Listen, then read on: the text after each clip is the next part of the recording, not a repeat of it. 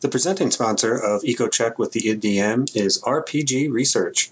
RPG Research is a volunteer-run, nonprofit 501c3 research and human services charitable organization providing a public research repository and studies the effects of all role-playing game formats, accessibility, and inclusiveness considerations for role-playing gamers, and the potential for RPGs to help various populations achieve their educational, recreational, or therapeutic goals.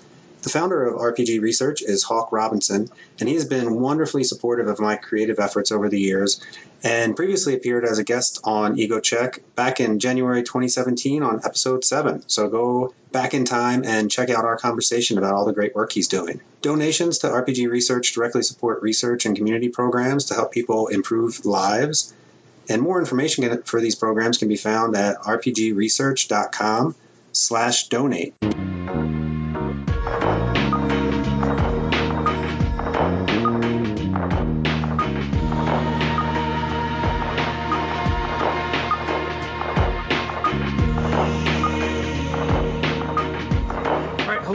Welcome to another episode of EcoCheck with the IDDM. I'm your host, Michael Mallon, and joining me this week is Jana Flesher. Jana, welcome. How are you doing? I'm doing great. Thanks for inviting me to be on your podcast. I really am excited. Yes, thank you very much for your time. Actually, before we started, you were talking about how busy you are currently with work and other activities. So thank you very much for your time. Jana and I met, I think, is it 3 years ago now? Yes. I think 3 years ago through a mutual friend who was also a guest on this podcast last September, Aaron Retka. I'd interviewed him about his work with Geeks Who Drink and how he writes all their quizzes. So he had introduced us to Jana when you moved out here for work because you are a midwife. And that is correct. You got a job out here. So that is your career, and you also have a long history of playing role-playing games, and he thought, hey, these two people might have things in common. So we had got together once you moved out here, and we've been gaming off and on since that point in time, which has been a lot of fun. It has been. It's been good getting to know you and Emily and your family. Yes. And for those listening at home, Emily is my wife. Mention her from time to time on the show. She has not been on the show yet. I have offered that. She has not taken me up on it. I keep telling her we can do the internet's best episode by episode breakdown of the OC podcast. She has not taken me up on that either. We'll keep working on it, folks. Yeah. We'll encourage her to do that. So, sort of a common question I'll ask folks as we're getting started here is, one of the things I've been impressed by and getting to know you here over the last few years is your zeal for gaming and also some of the skills you bring to the table as we're playing different systems, different games. I think you've been quite willing to take on pretty much any system. We've played D&D, Numenera, Dungeon World. I think a few other systems that I haven't been able to make and other players have. When did this all get started for you? How long has this been going on for you? Yeah, so I probably started really running role-playing games in my mid-30s. So a later start. Yeah, so probably about 13 years ago, I'd say. Okay.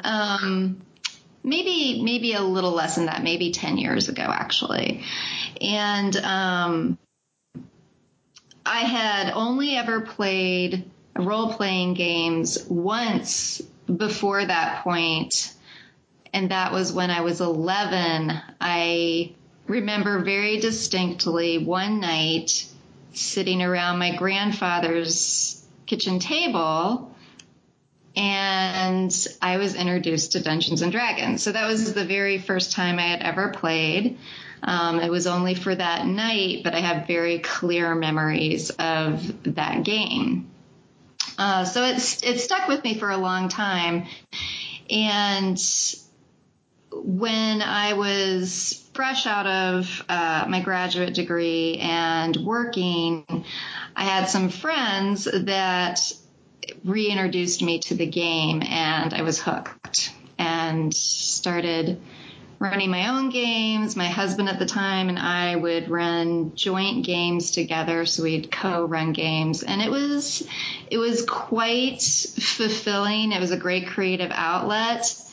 We introduced games to our friends who had never done anything like that before, and that was just a lot of fun to see people get out of their comfort zone a little bit, but also really have a good time and play a little bit again and be imaginative. And yeah, it was just a really great experience, and I've enjoyed it so much that I've just continued doing it as my hobby and almost my second career in a way. It's like a side job because I tend to run a lot of games. So yeah, so right now you are dual wielding at least Tomb of Annihilation campaigns that you're running.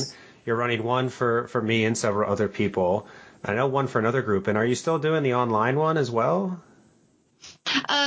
Yeah, so there's two. So I'm running the tabletop game with, that's live and in person with you and a few others. Also, I'm running a Tomb of Annihilation game through Roll20 with some friends who live in other states. And then I was running a little side dungeon world game, actually, with a group of other friends and coworkers who had never played before. And that was pretty fun. I did that recently. And then I'm actually a PC in a few other games. So yes, you're a PC in the campaign I'm running right now, where you're down in the Sunless Citadel. Yes, and that should be wrapping up next time we play. We'll see what happens. You are a bard in that campaign, which is good times. Yes, and I'm a bard in your campaign. So there's been this kind of meta back and forth between the two bards. Sort of trying to one-up each other in a way, I think. Mm-hmm. Yeah. So that's been enjoyable. Going back to something you said a few minutes ago, you said, you had this experience when you played when you were about 11 years old, and then there was quite a hiatus until, 10, 13 years ago. What was it, about a decade ago that sort of got you back into it? Well, a friend of mine invited me to play, and I said, sure. I said, that sounds like so much fun, and I'd really like to do it. And it was, I believe he was using Castles and Crusades rules. And I had such a good time at the table just using my imagination. Storytelling is a lot of fun for me, thinking on my toes, coming up with solutions to problems. And I really like role playing too. So yeah, that's what kind of captivated me about it. I think one of my favorite gaming moments was from early on in the Tomb of Annihilation campaign, when you were role-playing some tabaxi we were talking to, and just out of the side of your mouth in the middle of a sentence purred, and then just kept going on as if nothing happened. And I sort of made a big show of it. I stopped the game. I was like, wait, you need an inspiration coin or something for that. I was just so impressed with that bit of business. So, I just wanted to acknowledge that publicly. Thank you very much. Yeah, what would a DM do with their inspiration? He may not want to give me inspiration. That might not be great for you guys. I don't know. I know. I was thinking about that. I think I even wrote a few things on Twitter about that, where I was like, that should be a thing. Players should be able to give the DM inspiration. Because it kind of works like the Edge of the Empire rules for Star Wars, where you have these force points, and they actually go back and forth between the players and the GM. So the players can use them, but when they use them, they flip over to the dark side, and then the GM can use them. So there's always this ebb and flow of Right. The players can get a boost, or the DM can get a boost, and it's a very narrative game, so that mechanic works well. With D&D, it's a little bit crunchier, so I don't know if that would fly, but something I think for people to experiment with. Yes, absolutely. Absolutely. Yeah. Yeah, it's an interesting idea, and it does deserve some more thought, I think. It would be a kind of a cool addition to the game. So one of the things that I thought would be interesting to talk about, since we're both running games and sometimes for the same group of players, there's a little bit of overlap in some of the campaigns. And you were talking about the creativity and coming up with NPCs. And I think Tomb of Annihilation requires you to have these tag-along NPCs. And I know in the game I'm running, there's been a collection of NPCs that are following you around for a brief period of time, or invariably some of the players can't make it, so you run their PC as an NPC. Just how have you done that over the years? What works well? What doesn't work well? What have you learned from the really 10 plus years you've been doing this? Well, I find that really only recently has it really been more of a issue, particularly in Tomb of Annihilation. You have PCs who are sometimes hiring, other people to go on the adventure with them for some extra manpower. And then there are just a lot of different characters to manage. Certainly, I find that having a really good pen and paper system for keeping track of like hit points, skills, things like that can be very beneficial. I found that having, and this, you can't have this for all games, but having the Tomb of Annihilation in the Roll20 system actually makes it a little bit easier. There are tools in there that help me even with the game that I run for you, just doing all that bookkeeping and keeping things organized. You had even mentioned that, I think at the conclusion of our last game, that you said even for any campaign or game you want to run, you hope that there's a Roll20 component to help you keep track of everything. Right. And really, you could, with Roll20, you wouldn't even need that. You can create your own game with Roll20, and all you need to do is make your own tokens and attach different abilities to them and hit points and armor class. And so you can actually create your own, online gaming component for any game you want to run using that system, which is, it's great. I find it has been very helpful. But that being said, definitely when it comes to things like running a battle, it can kind of get a little bogged down running all those NPCs in a battle. And that's something that I've been struggling with a little bit. I tend to be kind of pedantic sometimes when I'm actually running a battle, and I've really been trying to get myself to let go of being so exact about hit points. Like when an enemy combatant gets really low down on the hit points, rather than just having them hang on until they're zero, just letting them fall. And so I've been trying to work on myself, doing a little therapy to kind of let that go and let those enemies and creatures fall. But there's a part of me that I love having a creature that's on its last leg, and is about ready to just keel over, or it's on its knees, and just suddenly it gets that one last chance to like drive a knife into somebody's calf or something like that. Just this last little bit. Just there's some theater in that too. So there is there's some good things about waiting till that last minute, but And I believe that's a common issue, is keeping that narrative flow going in combat and not just it. And I find myself having to remind myself of this all the time of it's not just rolling dice and doing the mechanical stuff, but making it more of a story. And I think the more you have to manage, whether it's NPCs or other environmental effects or traps or the number of enemies that you're managing, it just adds to that load, and some of the narrative stuff can fall by the wayside. So how do you remind yourself to do those things? You said you were doing therapy, so I'm curious what's working.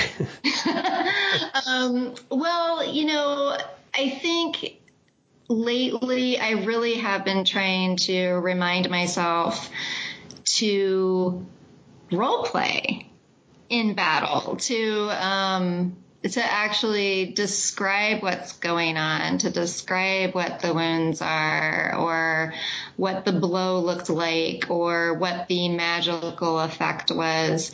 And sometimes some days I'm really on and I can do that. And some days maybe I'm more tired and it's not as easy for me to do.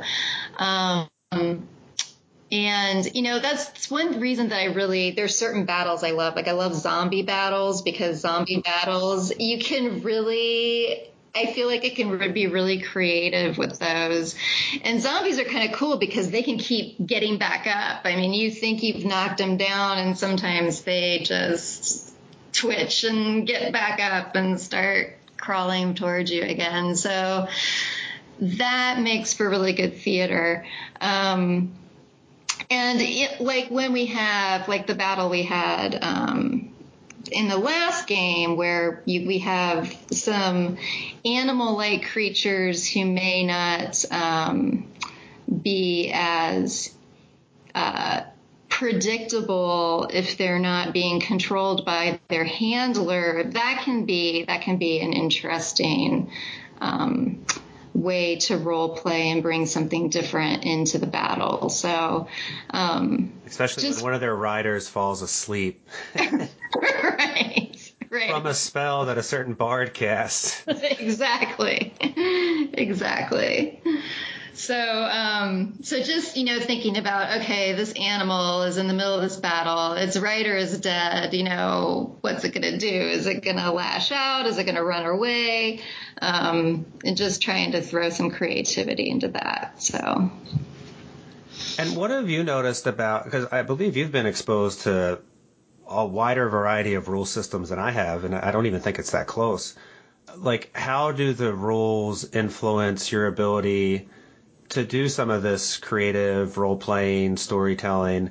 How do they help and how do they hinder that? Like, what? I think the more rules they are, honestly, the more it hinders me. Because, again, I tend to be kind of pedantic by nature. So the less rules that there are, or the more concise they are, the more freeing it is for me. Like I feel like I can actually use a little bit more of my role playing skills. So one of the reasons why I really love Dungeon World quite a bit, because it does allow for that flexibility. And I've actually used the Dungeon World character templates to, create new classes of characters for certain games. And it's kind of fun, actually, to create moves that people can have and spells, and they have this skill and that skill that's special. And you can really craft a nice character sheet with some really interesting components to it. And that game, I think, more than any, allows me to be very creative.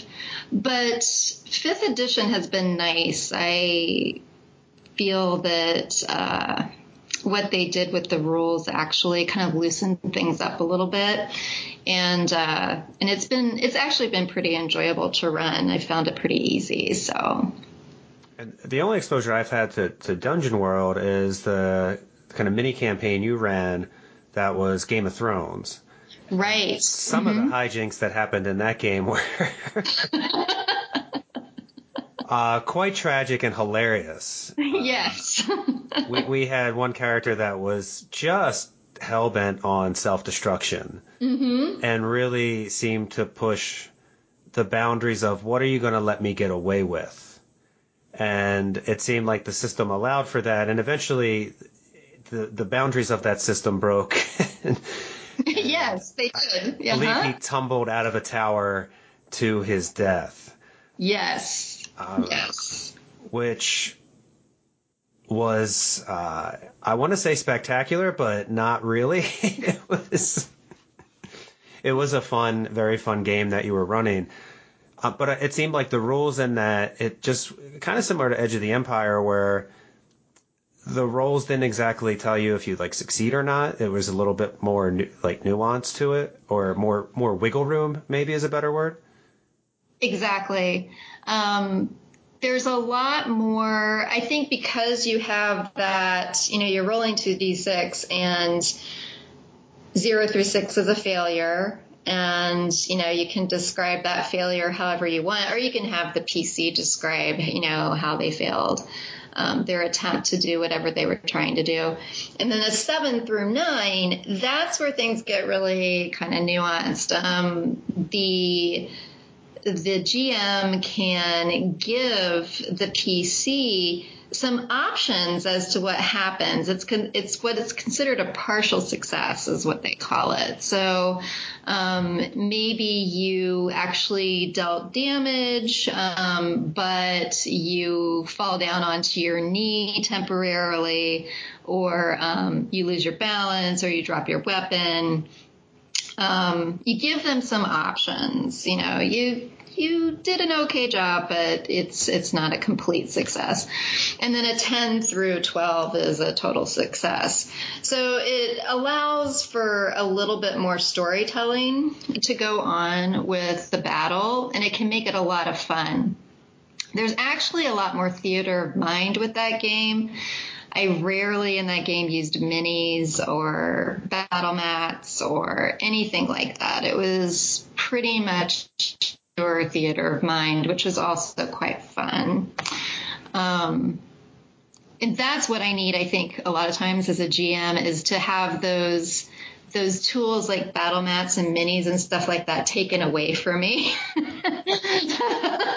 So I become less focused on that and more focused on what's going on in my head and translating that to the players. So I found that because I really started DMing quite often with 4th edition, which was so tied to the tactics and a battle map or terrain.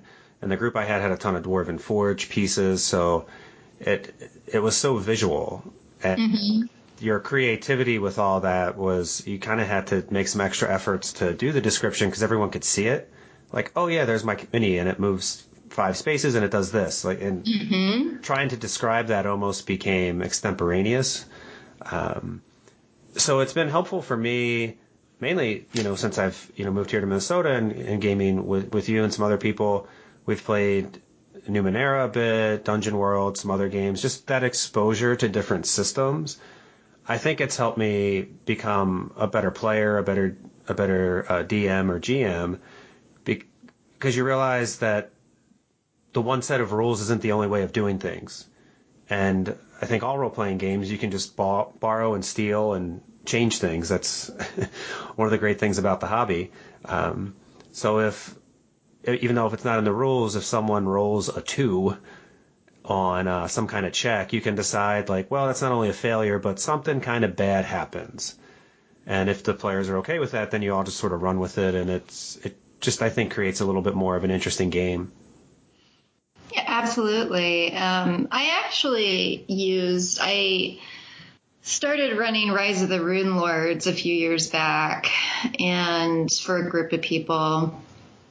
And the first few sessions, we actually used the Pathfinder rules, but the PCs that I had they weren't really into the rules. They were really more into role playing, and I found that they were struggling a little bit with Pathfinder. And so I converted everything over to Dungeon World, and it worked great. And they had a much easier time playing the game, actually. Well, go ahead. Oh, no, go ahead. No, I was just touching on something because it reminded me of one of the things I wanted to check in with you about. Because not only have you been running games, but you've written different modules, different adventures. I think you were telling us over the weekend that you sort of stopped yourself from writing a Buffy the Vampire Slayer system at one point. Right, yeah. So you've done quite a fair share of adventure design. Yeah, I've tried at any rate. I mean, I think for me, I've done less writing than I want to. I used to do a lot more when I was in Colorado Springs, writing modules and co-writing them with like Aaron and my ex-husband. But I have fantasies about being able to actually write more gaming modules. And the reason that I stopped writing that Buffy adventure was just that I was frustrated with the lack of time I had to do it. And I really was feeling like, if I really want to do this right, I really need to sit down and really do it, have this organized, dedicated time to do it, do my research, figure out, what kind of gaming system I want to use to run it. And I just haven't been able to find that time with all the other hobbies I have and work and my yoga practice, and which are also things that are really important to me. But it sure is a fun idea, and I think about things about it from time to time, and I write them down, and I think it would be fun. And the cool thing about the adventure was that I was going to set it in the 80s, pre-Buffy, and I thought that would be kind of a fun twist to do that. So yeah. Whether it's you writing or you reading something that's published, what are some of the things that hook you as enticements? Like, oh, I really want to run this, or like, oh, this sounds fun, I want to play this. For me, there has to be some sort of psychological element to it that's intriguing, where the PCs will, like, there's some element in there that will affect their character in a way that their character questions themselves and who they are. That is really what appeals to me, where somebody actually has to be in their character and then they're challenged to actually be that character. Is there an example recently or even going back that comes to mind of an adventure that did this really well? Yeah, like Rise of the Rune Lords, one of the things that I really liked about that is, as you progress through that adventure, there are certain situations where players are really, their minds are really kind of messed with a little bit.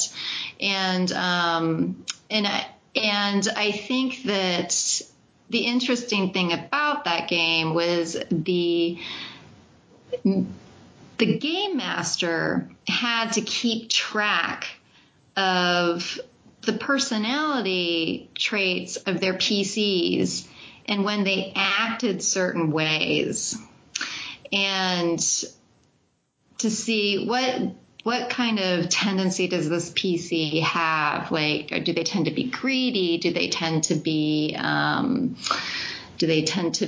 malicious? What's kind of their tick that that's kind of their weak spot. And then towards the end of the game, you actually kind of use that against them a little bit. It's very interesting. It was an interesting game in that sense.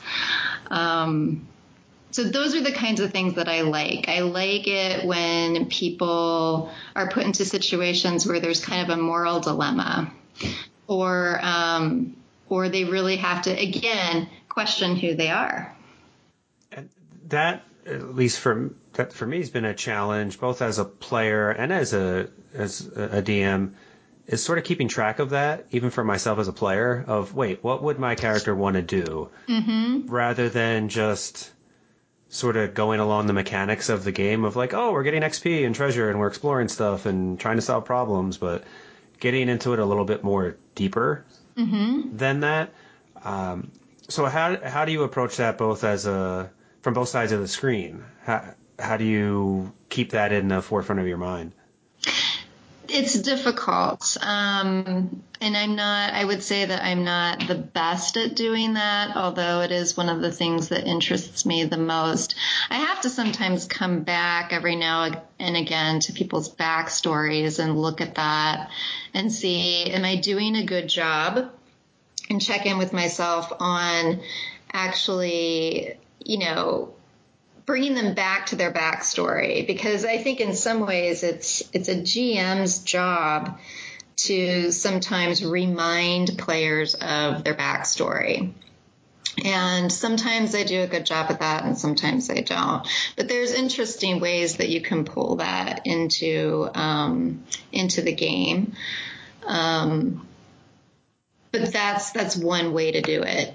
But I'm not claiming that I'm great at doing that. Well, I mean, I've noticed your character, or you playing your character, in the 5th edition game I'm running, your character of Lo, who is a bard.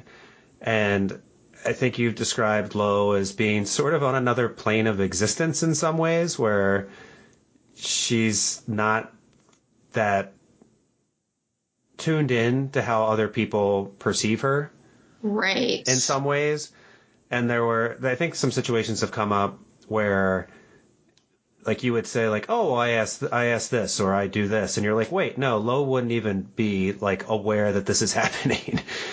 Right. And right. You've shifted gears and kind of caught yourself. And I've noticed, like, it seems like you try to do that. You try to be like, no, my character wouldn't do this because it just wouldn't be on their radar. But as a player, you're curious about a certain situation, but the character is not. And those dynamics I always find pretty fascinating.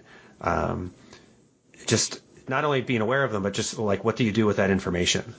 Right.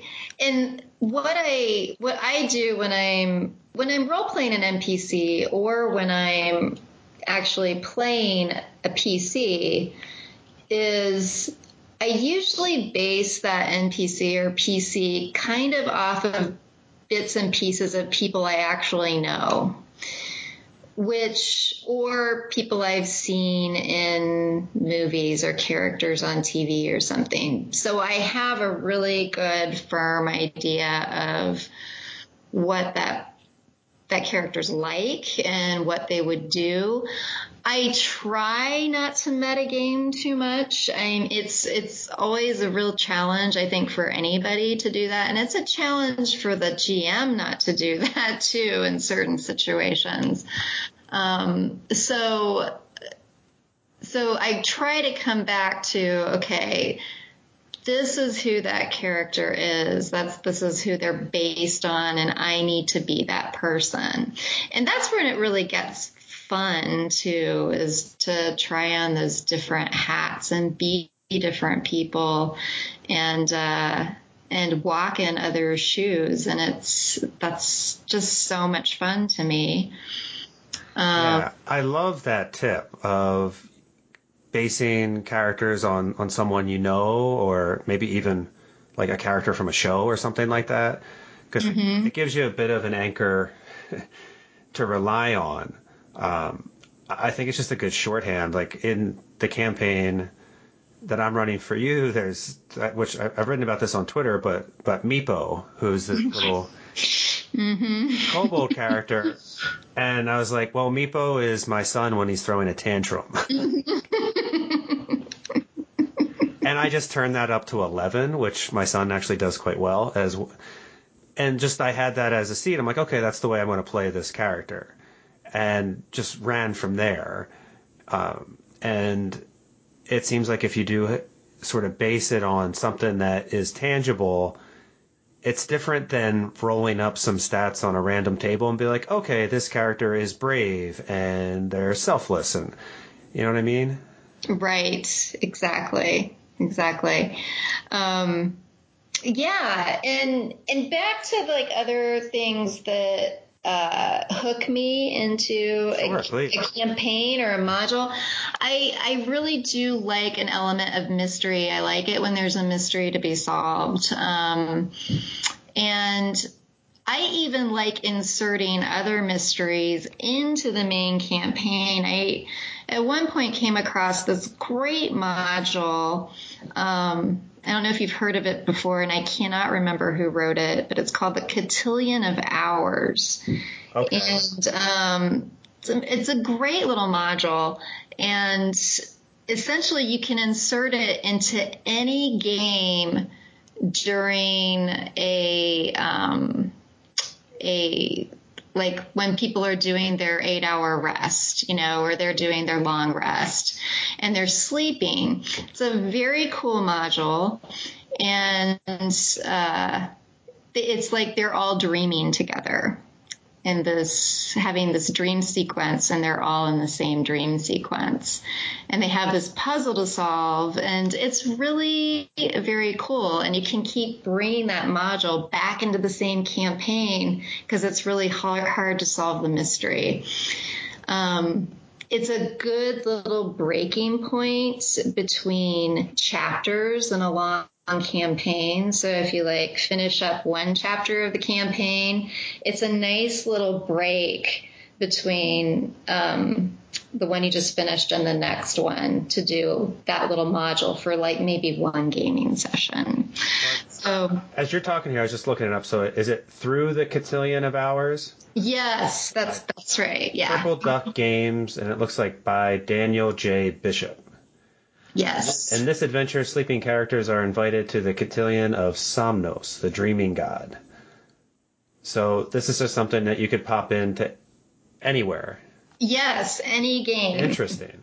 And I've done it, and it's awesome, and the players just love it, and it gives you kind of an opportunity to maybe help them with the campaign that they're in. There's a way that they can get information somehow that maybe they haven't been able to get about something in the campaign that they're playing in. So, and that adventure is available through DriveThruRPG for $3.50. Yes. So. That's right. But that sounds like a fun way to shift gears, at least for a temporary amount of time in a campaign. To even just that idea of doing something while players are sleeping. Yes. It's great. If they ever sleep at the same time and they're not taking watches. Right. Well, as a GM, you can make anything happen you want, and perhaps the people on watch just get really, really sleepy and they don't know why, and they fall asleep, and you can make that happen. Give me a perception check. I rolled an 11. Oh, I'm sorry. The mist that's here, it just, you're just really sleepy, and right. You can, I guess, gamify it if you need to. You can for sure. One of the struggles, I think for some of the, kind of goes in line with some of these things you're talking about with mystery elements in a game, tying in character backstories, is attendance. And that's something that's been a little bit of a challenge for me in recent years, really, of sort of starting an adventure, getting backstories, having players, and then some of those players aren't there anymore, and maybe some of the seeds that you're kind of hoping play out, they just become almost irrelevant.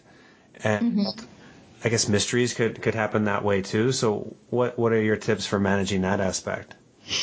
Just the aspect of players not being able to come. Right, and having to kind of shift on the fly of, I guess we don't need to cover X, Y, and Z, or cover it in a different way. Right.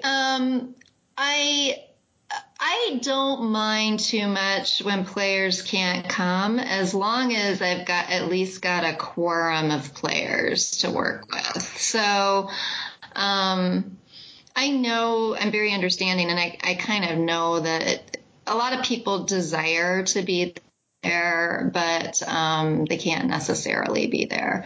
It depends on the game if I do anything with that PC when they're absent. So if it's not really important for them to be part of the team, whether it's for, battle backup or whatever, maybe they have a special skill that's pretty useful.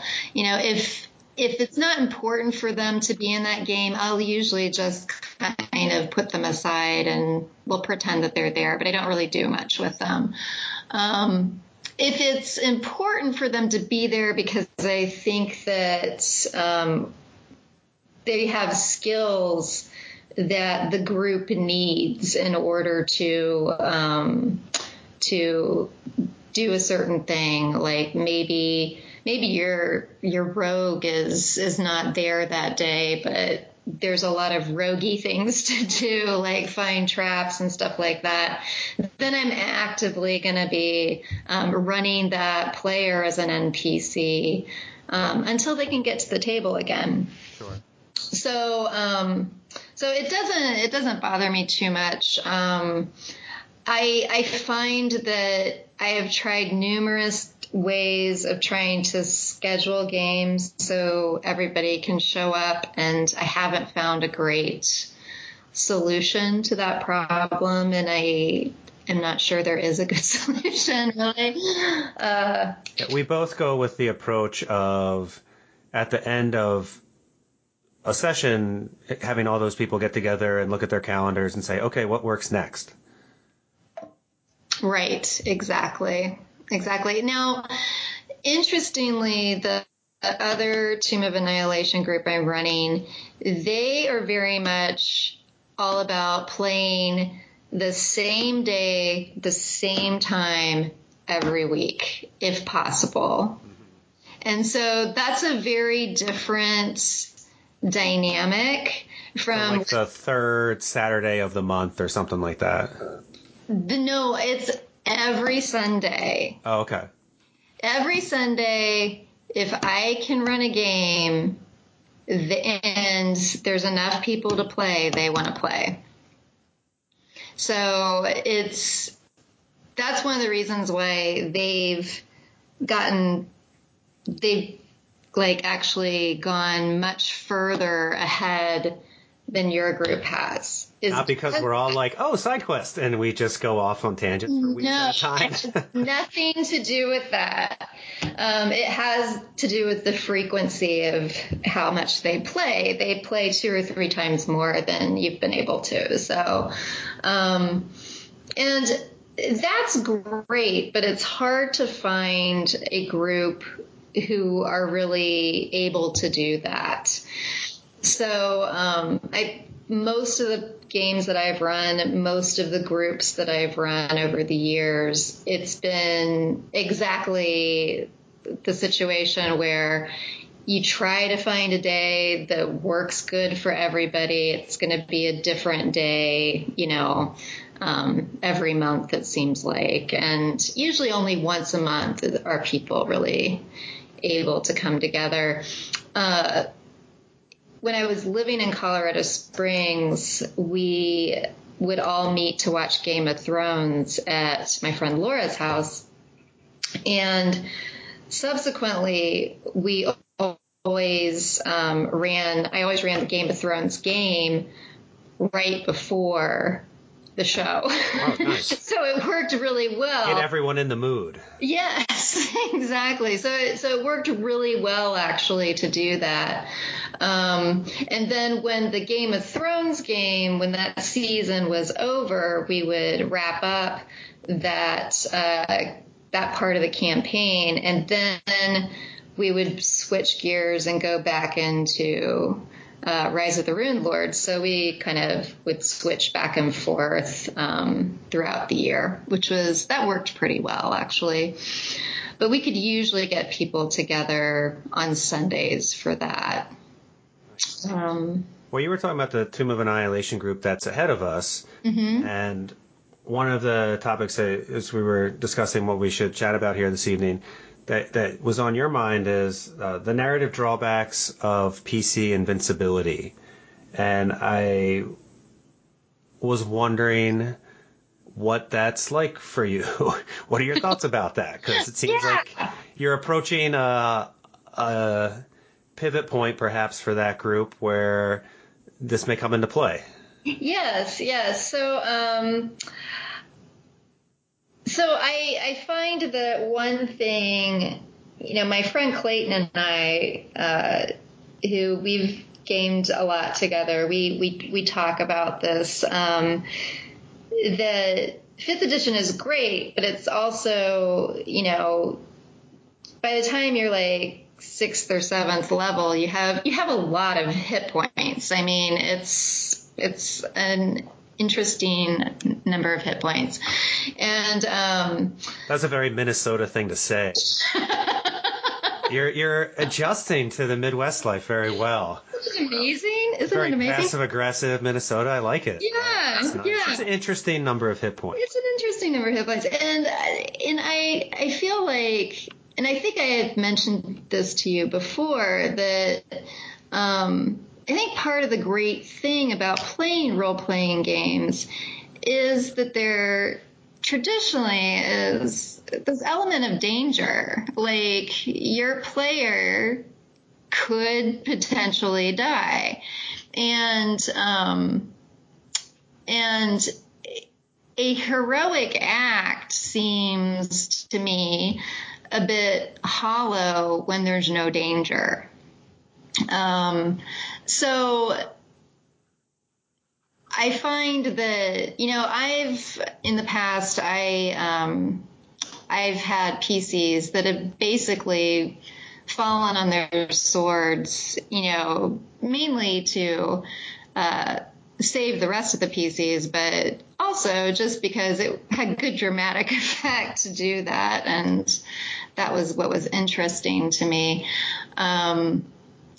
And I like that when I'm watching a show I really like Joss Whedon, the creator of Buffy the Vampire Slayer, he's famous for this, getting people really hooked into loving characters and then, actually having something very tragic happen to a very well-loved character. And that's either great for you as a viewer because you can experience the range of emotions that go with that attachment and really appreciate it. Or for some viewers, it really upsets them and they write hate mail, because they're upset because you've killed their favorite character off. I find that in role playing, for me, it's very similar. I like having that narrative arc where a PC can die and they or maybe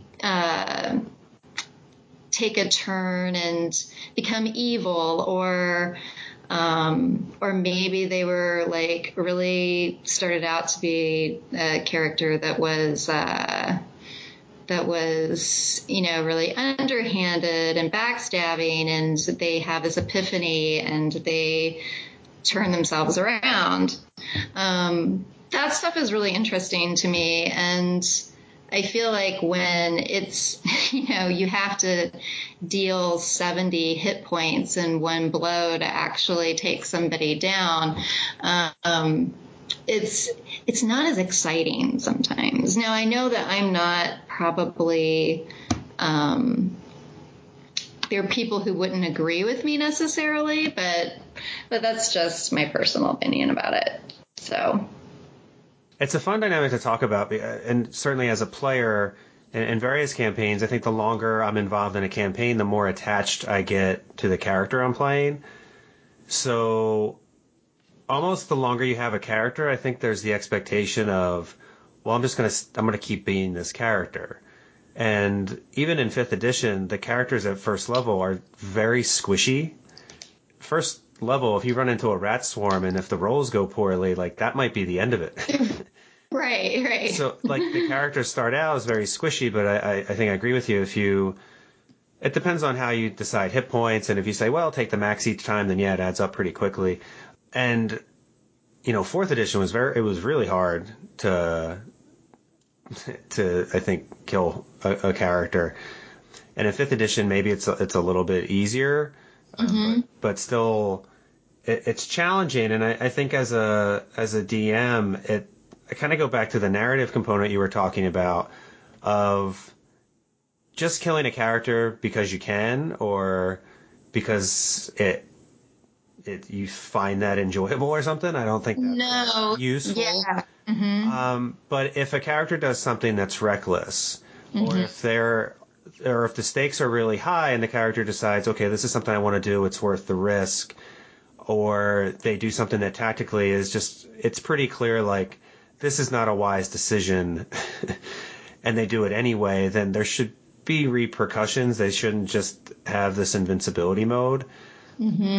But it usually falls into some gray area, because I think, and it even happened to us in the Tomb of Annihilation game, where you introduced an NPC, Sliver, who's near and dear to my heart, who I've talked about on this show before, one of the characters from the monster book I wrote.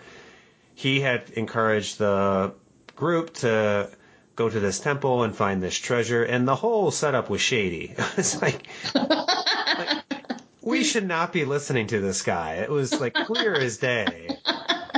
And everyone was kind of on the fence on it, and my character sort of being out of his personality. And again, going back to that question of, like, would my character do this? Like, it was probably a little out of character for him.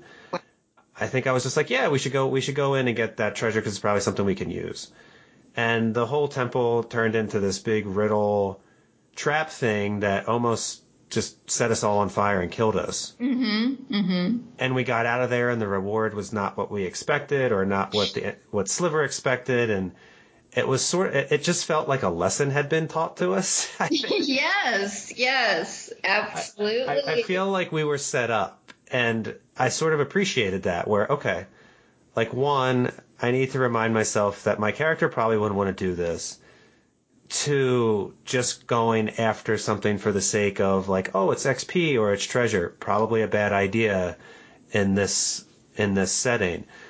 And if one of us or multiple of us would have died there, it would have been sad, it would have been frustrating, it would have been earned.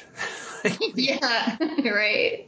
Like, we earned that for making those decisions. I think we just sort of got distracted by the shiny thing, and that seems more appropriate, if that makes sense. I don't know what, I mean, you were on the other side of the screen there, so what did you make of that whole session?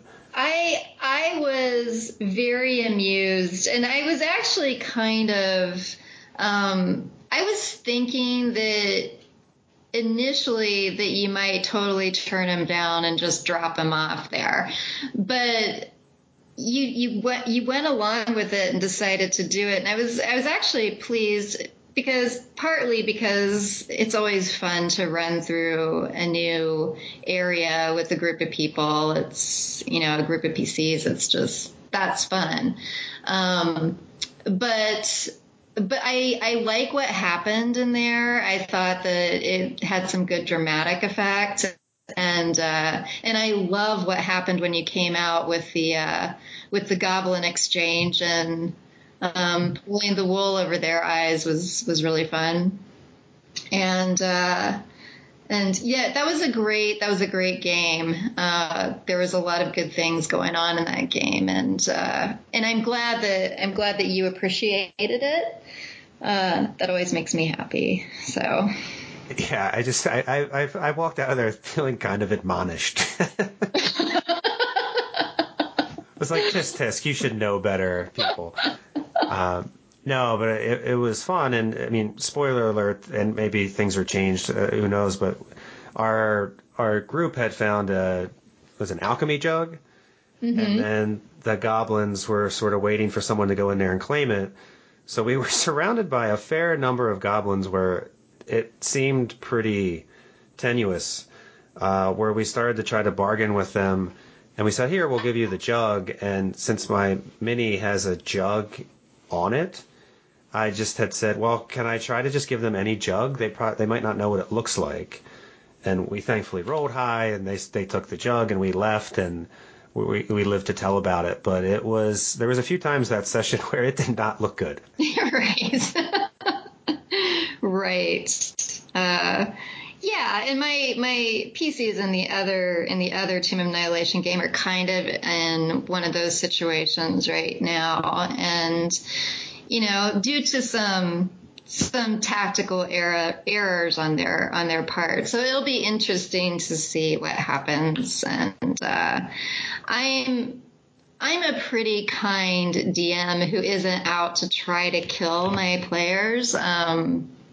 So I will nudge them in what I hope is the right direction for them. But I also honor the fact that sometimes PCs are playing their character, and maybe their character doesn't have a very high wisdom, or maybe they are very rash and reckless. And that's their nature, and that's who they are. And so to play that out, that does have consequences. So you've allowed me to get away with my musical solve everything approach of barding.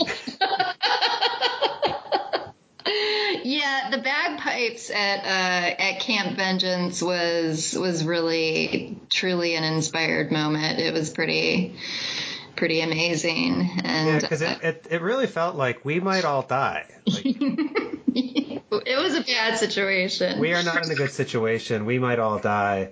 Let me just start playing the bagpipes really loudly. And you rolled very well, and yes, and that's what helps. That makes the difference. And so I went with it, and I think that is part of what is fun about this game, is not really knowing what your PCs are going to do and having to adapt to that and just go with the flow. And it can be so much fun. Yeah, and I know Chris Perkins and other people who have written these books for D&D and written the rules, and they make it very clear to, if you need to, change things. Mm-hmm. If something's written in the book and it's not working for the group, or you just need it to be different for your game, feel free to change it. And I think the rules can be that way as well. Mm-hmm.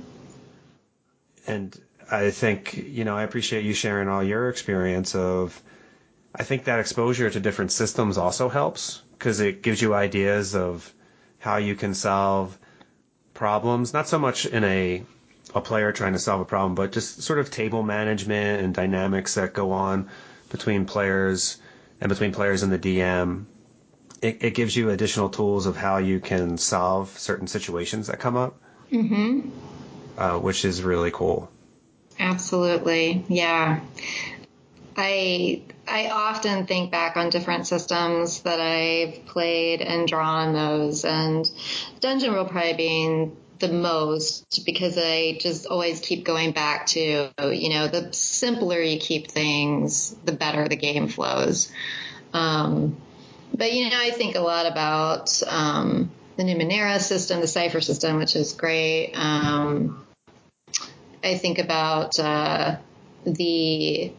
I love Call of Cthulhu and the whole percentile dice rolling, that mechanic. I'm just laughing about our percentile dice fiasco and during the that was amazing. It was truly bizarre. You were rolling so badly as far as weather and wind and It's just mundane. It was like 4 days later, like, yep, you're still in the harbor because there's no wind. I was like waiting for pirates to attack us. Like, what? Like, we're never going to finish this adventure. Our benefactor is going to be dead. Like, this is not good. But, it is, I wanted to do that because I debated about this in my mind. It's like, well, I could say they get there in the predicted 4 days and nothing happens and it's smooth sailing. But I wanted to give there a little bit of tension. Like you have, like, number one, you're paying these dwarves to come with you. You're paying per night, or per day for that ship journey. Giving you a little bit of tension, a little things to be worried about, and a little bit more anxious about. And there is like a time factor for sure, as far as trying to get this mission done. It does bring up a good point of, as a GM, like if you don't need players to roll, then don't have them roll. Mm-hmm. And if you do ask for a roll, be aware that there's a range of options that can happen and be willing to go with that. Right. So, those situations can come up, and it sounds like, you have a very viable reason, like there's tension involved, there's different moving parts, but you had the option of, you could have just said like, yeah, you get there and moving right along. Right, exactly. I think being purposeful with those choices is important. Yeah. Mm-hmm. Yeah. So a final thing, I wanted to definitely respect your time, because I know we were talking before we started, very busy, because when you're not running numerous campaigns and playing a bard in my campaign and doing all these other wonderful hobbies, your professional job is midwife. Right. You're delivering babies all the time. Yes. Sounds like it. You have some amazing hours that you keep. Yeah, I do have some interesting work hours. I'm a certified nurse midwife. So I'm an advanced practice nurse. So that's an RN who goes on to get a graduate degree in a specific field. And so I chose women's health care and prenatal, postnatal, and delivery care. And so that's essentially what a certified nurse midwife does. So not only do I deliver babies, but I also do, a wide range of gynecological care. I see patients that are teenagers. I see patients in their 70s. So it's a pretty broad spectrum of people that I see on a day-to-day basis in my practice. And it does keep me really busy. And, I would say that I spend a lot of time, not only working at my job, but, keeping up with, the latest in my field. So that involves a lot of, reading, research, and time outside of work invested in that as well. So that keeps me pretty busy. And, it's one of the reasons why, while I would love to dedicate more time to gaming, I think that right now I'm probably doing only as much gaming as I can. Sure. You're doing a lot. And I've kind of pleaded my ignorance previously about just the term midwife, and it could be just me, and I feel like it's one of those terms that is misunderstood. I think there's a lot of those terms in medicine. I know I get that a bit when I talk with patients, and they're like, are you a psychiatrist? Are you a psychologist? What's the difference? I think with a physician, a nurse practitioner, a physician's assistant, midwife, I think a lot of those terms, just people don't really know what the differences are. Mm-hmm. And I think the midwife term is, I mean, I think you shared with me before, it just kind of goes back to Old English or something. Like I think it might just be misunderstood. And I appreciate you sharing with folks that it's, and I even kind of stepped into that where I said, delivering babies, that it goes well beyond that. Yes. Yeah, it does. It's really, when people are like asking me, well, what is it? And I tell people, well, a certified nurse midwife is essentially it's a nurse practitioner, really, right, who has a very specific specialty. And the term midwife means with woman, actually. It doesn't have anything to do with the practitioner being a woman or a wife. The term just means with woman. So focusing on women's health. Yes, exactly. Mm-hmm. And I think sometimes my view of that is a little shaded from when you're running games and it's like, I was up till 3:00 last night and there's a lot of babies coming and, right, and, been very busy because I think you're on call various times, mm-hmm, and your work schedule is not predictable. It's not. It changes from week to week. I mean, there's some predictability in it, but certainly when you're on call, I could have nights that I sleep through the night, or I could have nights where I'm up. So it is a little unpredictable. Certainly, my schedule is much better now than it was when I started out early in my career, where I took a lot more call than I do now. But it's a very rewarding profession, and I enjoy it immensely. And interestingly enough, I feel that role playing actually really helps me in my job in many ways. I know that sounds wonderful strange. that you're saying that, because that was going to be my next question, or like my final question is, how does your training as a nurse midwife, how does that improve or affect your running of games? And on the flip side, how does running games help you in your professional work? I think running games helps me in my professional work, because when you're running a game, you kind of have to really be able to look at the whole picture. And certainly that is the case when you're working with one-on-one with the patient, is you have to look at the whole picture and all the moving parts and keep that organized in your mind. So those skills are very, they kind of cross over a little bit.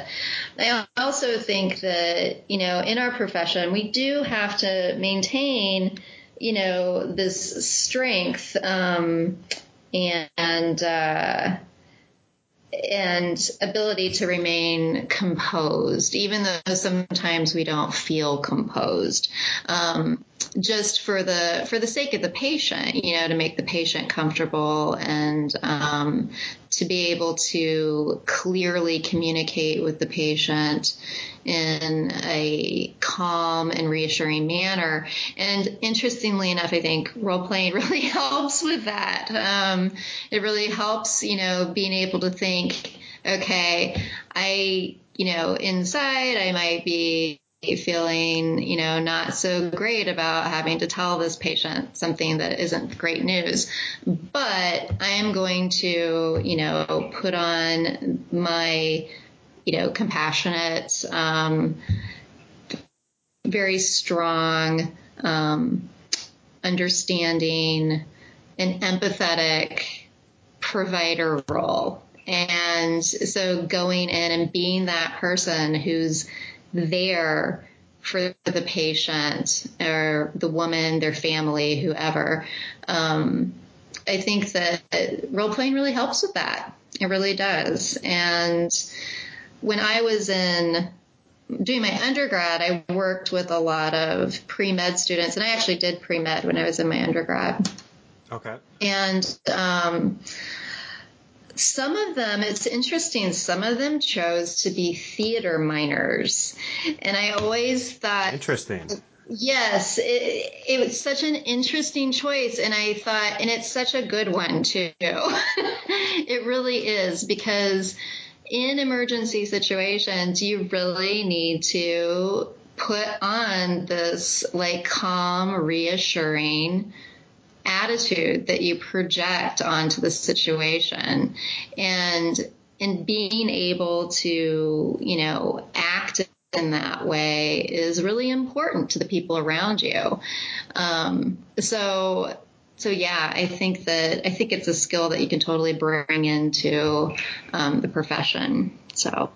Yeah, I mean, it almost goes back to what we were talking about well, what do I want to do versus what my character would do? And it's like, well, Jenna the nurse is a little freaked out and baffled, but Jenna the professional is totally calm and composed and knowledgeable. Right, exactly. And it's what to say, what's going on, what to do. It's being able to communicate that to the patient in a reassuring way, in a calm way. That's huge. It's huge for the patient, and it's huge again for the staff around you to be able to do that. So it's almost like you put on a superhero role in a way. It's like it's a different type of superhero, and it's kind of cool actually. So. Yeah, I'm not exactly in a medical profession. It's certainly a bit different in my role as a psychologist, but people are certainly coming to you to solve a problem, to guidance, and you're certainly in that expert role. So right, and sometimes they are actually the people who, I would say most of the time, they are in this really transformative stage in their life where they're taking on a new role that's completely different for them. And being able to support that and help them and help lift them up into that role it's a very rewarding thing. And just watching that transformation of them taking on this new identity in a way, like becoming a parent or becoming a grandparent in some situations, or a brother or a sister. It's very interesting. that's wonderful. I really appreciate you sharing all of that. And one of the things that you were talking about that and transferring those skills to a gaming environment of, as the GM or DM, as you're thinking about how can I help the people at the table get into this role that they want to be in? How can I make you a better barbarian? How can I make you a better fighter? And I don't want to downplay what you just said because it was beautiful and I think that's great. But I think there's some similarities of, how can we make decisions and focus on things to facilitate our players living better lives in their gaming session, if that makes sense. Mm-hmm. Perhaps that's too much of a stretch. What do you think? I think that I am, since I started playing role-playing games, I know it sounds cheesy and strange, but I feel like I'm actually better at communicating with people and more confident, and probably not quite as shy as I used to be. And yeah, I do think that you can learn new skills and to add to your own day-to-day life by role playing. And we see that happening more and more where people are using that as a tool, to help kids with social and emotional challenges and, to help people who are going through trauma. So I think it's been great for me therapeutically. And I'll admit I don't always focus on trying to bring those things out in my PCs, but certainly I think about it from time to time. So. Well, I truly appreciate all the time that you've shared with me and the audience listening. If folks wanted to respond to some of these things, pick your brain, or are you on the social medias? Can they get in touch with you? Yes, I am on Twitter, and I never remember what my Twitter handle is, but I think it's Smart Rat. Let me see. It is. I'm looking at it right now. Are you? Okay, great. I'm horrible with social media, I gotta admit. If you've been following me on Twitter, you would have seen me drop SmartRat02 several times talking about recent games, because you've been running games for me and some of our friends for, I don't know, a year or two? Mm-hmm, yeah. Yeah, off and on, if not longer. So is it a 0 or is it an O? I think it is a 0. SmartRat02. Mm-hmm. And what's the origin of that name? Smart Rat. So rat is that's my Chinese astrological sign. Okay. Rats. So. Excellent. Yeah. I like that. Awesome. Well, if people want to reach out to you, I think you have a lot of great ideas about gaming mechanics and role playing, and I just always fun to chat with you, like before and after games, about just different facets of the game, how things work, and like other interests that you have. So I appreciate your time, and I'm excited about where we end up next in Chult. I know we're playing in April, so my character, the Stone, is getting ready for, hopefully not the end of the line, but you did convince me to keep my dog on board the ship. So I appreciate that. Yeah. Dirk will be part-time rat catcher, part-time therapy dog for the crew. Yeah, my companion animal, you're like, it might be a good idea. I don't think Dirk's going to make it, so you might want to keep him in the ship. And I was like, really? Oh. And I think I rolled an animal handling check to make sure Dirk was okay with it. Yes, you did. You did. Even though you were like, I really don't want a small little Yorkie wandering around the jungles of Chult. It's not a Yorkie, it's a Beagle. Yeah. Yeah, anyway. But thank you very much for your time, and I'm sure we'll be in touch. Thank you. It was a lot of fun. I'll talk to you soon. Okay, sounds good. Take care.